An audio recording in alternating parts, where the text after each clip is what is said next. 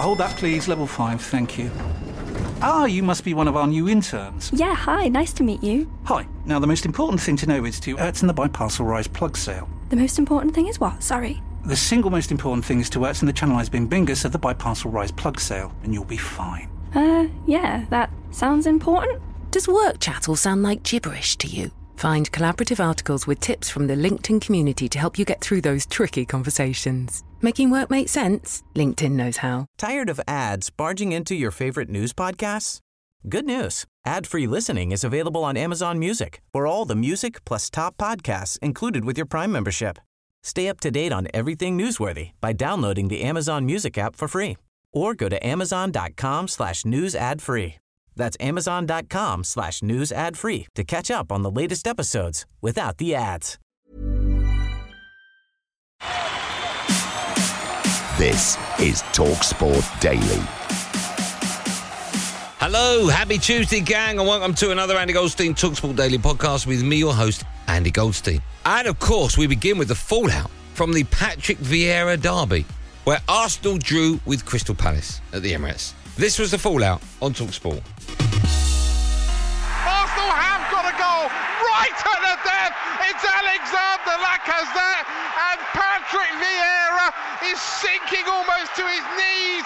His head is in his hand. This is why I'm really disappointed. This is why players are really frustrated. And I feel really sorry for them because they work hard, they work well.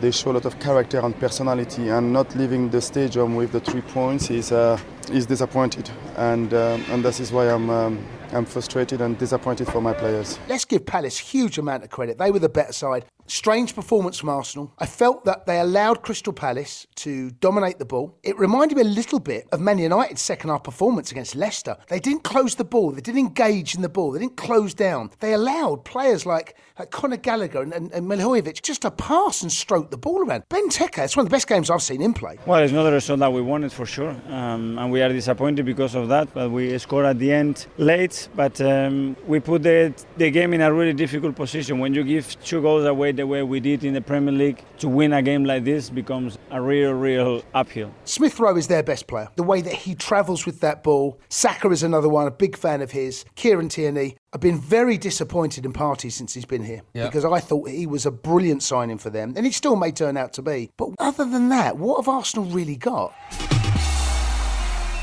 Now, England have been ordered to play their next home UEFA competition match behind closed doors because of the chaotic scenes at the Euro 2020 final. Ticketless fans forced their way through security barriers when they faced Italy at Wembley in July. We'll hear from Sean Custis and Ollie Holt on the press box, but first, this is Adrian Durham, claiming that the Football Association is lucky to have received the one-match suspension.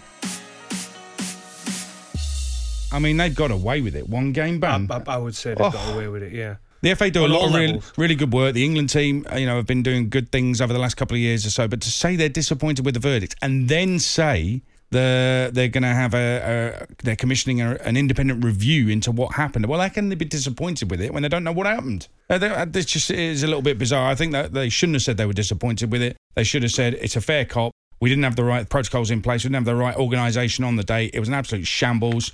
And we've actually got away with it a little bit here. That's what should have been said. Did the FA not have the meetings with the police and ideas that there might be more interest in this game, especially post-lockdown? Especially they could have looked at the weather forecast. We all knew it was an absolutely glorious day that day. You probably needed a big outside perimeter within a certain distance of the ground where tickets were checked before people even got to Wembley Way, and that would have stopped the problems. There was plenty on social media about the fact that you could probably get yourself into that game if you were so inclined, and the FA was half asleep. They didn't react to it properly. I don't think the police reacted to it properly. The FA could have had better conversations with the police about how they should deter fans on the day of the Euros final, because I think a lot of people knew it was a possibility. We have been getting off pretty much scot-free with the behaviour of our fans for years and years and years and years, and the chickens are finally coming home to roost. This has been coming for a long time. I think we deserve everything we've got. I think this is a wake-up call for us. We're extremely good condemning others. It's about time we had a look at ourselves, and maybe this will wake us up a little bit.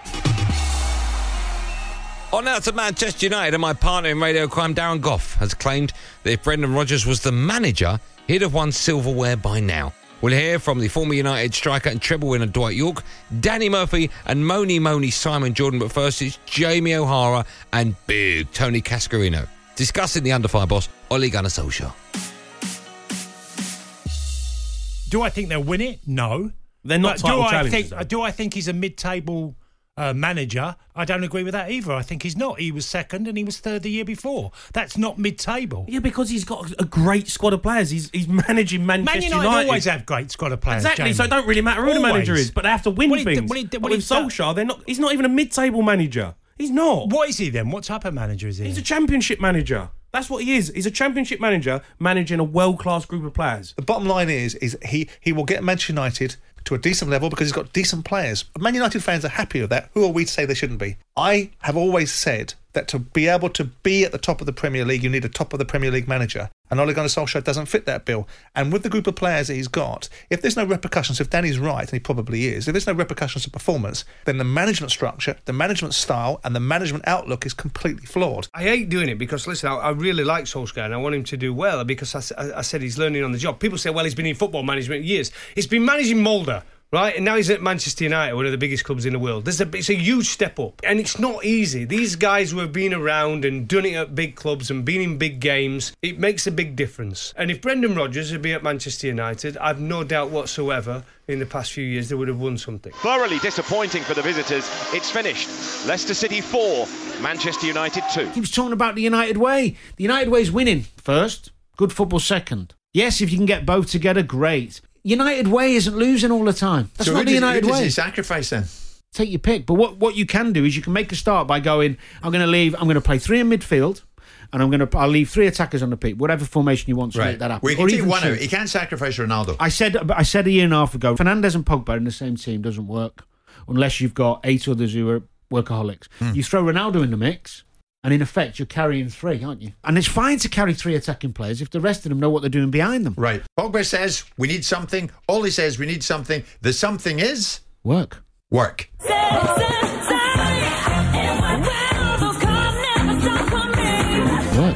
Work. And repercussions of performance. Simple as that. A lot of my colleagues said, OK, there is no hiding place left for Solskjaer now that United have signed Ronaldo. It's going to put the heat right on him if things don't go right. And that is exactly what's happened. Cristiano is a top player and he keeps scoring goals. And today we didn't create enough, neither for him or the others. Cristiano has come in and been very positive. Easy to be wise after the event. I felt right from the start that Ronaldo's signing represented a loss of nerve by Manchester United. It wasn't what they needed. What they needed was a really top-class defensive midfielder. No, I think that's a load of nonsense in my opinion there. I mean, you have a world-class player. For people to start saying he bring that unbalancedness of United, yes, he's probably not as dynamic and whatever he is, but we know a Cristiano Ronaldo in any team in the world makes you a better team. On now to Steve Bruce and their former manager, Big Sam Allardyce, claiming the uncertainty over Steve Bruce is affecting the players. But we start with the sensational claim from Danny Murphy that Roy Hodgson, his former boss, should be the next manager at St James's Park. That can't... No. Play the tape. I've got to hear this.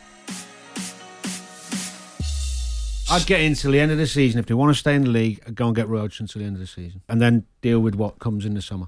I know for sure the players would like him and be on board with him. You can't not. He's been there, done it. He took Palace from an impossible position. They were in a much worse position than Newcastle, by the way, and kept them up comfortably. He knows what he's doing. He's been in many relegation fights. Time at Fulham, time at West Brom. Yeah. Palace, he's been there, done it. And of course, with his age and what Newcastle want to do, it is a short-term thing. But which top manager is going to want to take that risk right now? If the players think you're going to go very shortly, they're not going to go out and give their 100% for you. They're going to sit there and wait and say, well, I'm going to wait to see the next man come in, which is not what a player should do, but it's understandable that the effect that it has on them. We'll be thinking that. It's up to the board to make the decision either way. We're sticking with Steve until such time as we may change our minds, which may be from now till the end of the season, or they bite the bullet and say, thank you, Steve, thank you very much, and then have a caretaker manager for a while until they're finding the right manager. Don't forget, of course, that Palace against Newcastle is live on TalkSport 2 on Saturday at 3 p.m. Now, ahead of tonight's Champions League clash with Atletico Madrid, not Atletico, Atletico, a lot of people get that wrong, a game you can hear live on TalkSport, Liverpool defender Virgil van Dijk has been speaking to the media. TalkSport's James Savundra asked the Dutch defender if Mohamed Salah is the best player in the world right now. He's doing pretty well at the moment. You know, he's an incredible football player. You know, he's been showing it already for the last couple of seasons consistently. The numbers speak for itself. So I can only say that we are very, very happy that he's in the form he's in. He's definitely up there. Back to Salah again, dancing into the box. He's taking on all comers. He's gone behind, past Kraftkar, end up on his backside. What a goal! It's magnificent from Mo Salah. It's everyone's opinion, and we as players, we know as well that, you know, one week he could be, you know, one of the best players in the world, and the next week, you know, people can try to put you down. So we're just very appreciative of what he's doing. We know the quality he has, we know the difficulties he can give opponents, and obviously he's doing it pretty well. On now to the City boss, Pep Guardiola, speaking ahead of his side's trip to Club Brugge, no one really knows, in the Champions League. That's live on TalkSport 2. Pep was asked how he feels Jack Grealish will manage the extra European games this year. We spoke about that, about what he has to live when he's not here in the terms of eating and resting and sleeping and living 24 hours just for his profession. But what he has done so far is excellent. And I'm pretty sure he will improve, because also for us, for the manager, you have to be what is the better position for him to give us. But the games he played really well. Manchester City 4, RB Leipzig 2. And it's that man, Jack Grealish, on his debut in the Champions League. I'm pretty sure if it's his focus and what they have to do in the game on and off the pitch, he's able to do it because he's strong, his weight is perfect, his body fat is perfect, and I think his mentality is in the right position.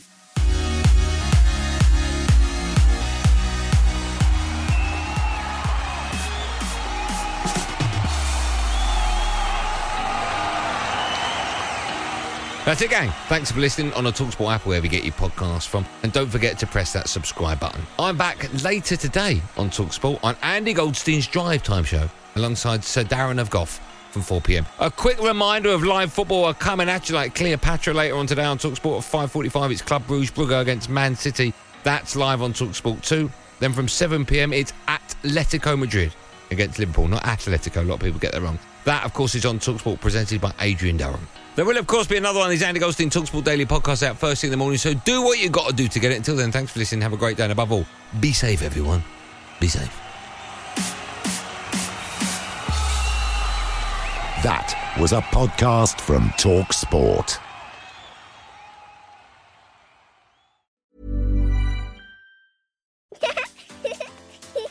Too tired to clean your floors after playtime? Forgot to vacuum before your friends bring their little ones over?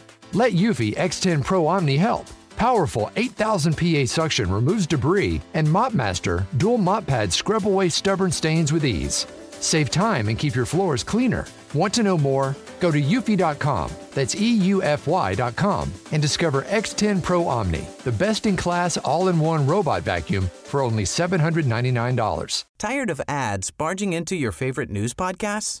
Good news. Ad-free listening is available on Amazon Music for all the music plus top podcasts included with your Prime membership. Stay up to date on everything newsworthy by downloading the Amazon Music app for free or go to amazon.com/news ad free. That's amazon.com/news ad free to catch up on the latest episodes without the ads.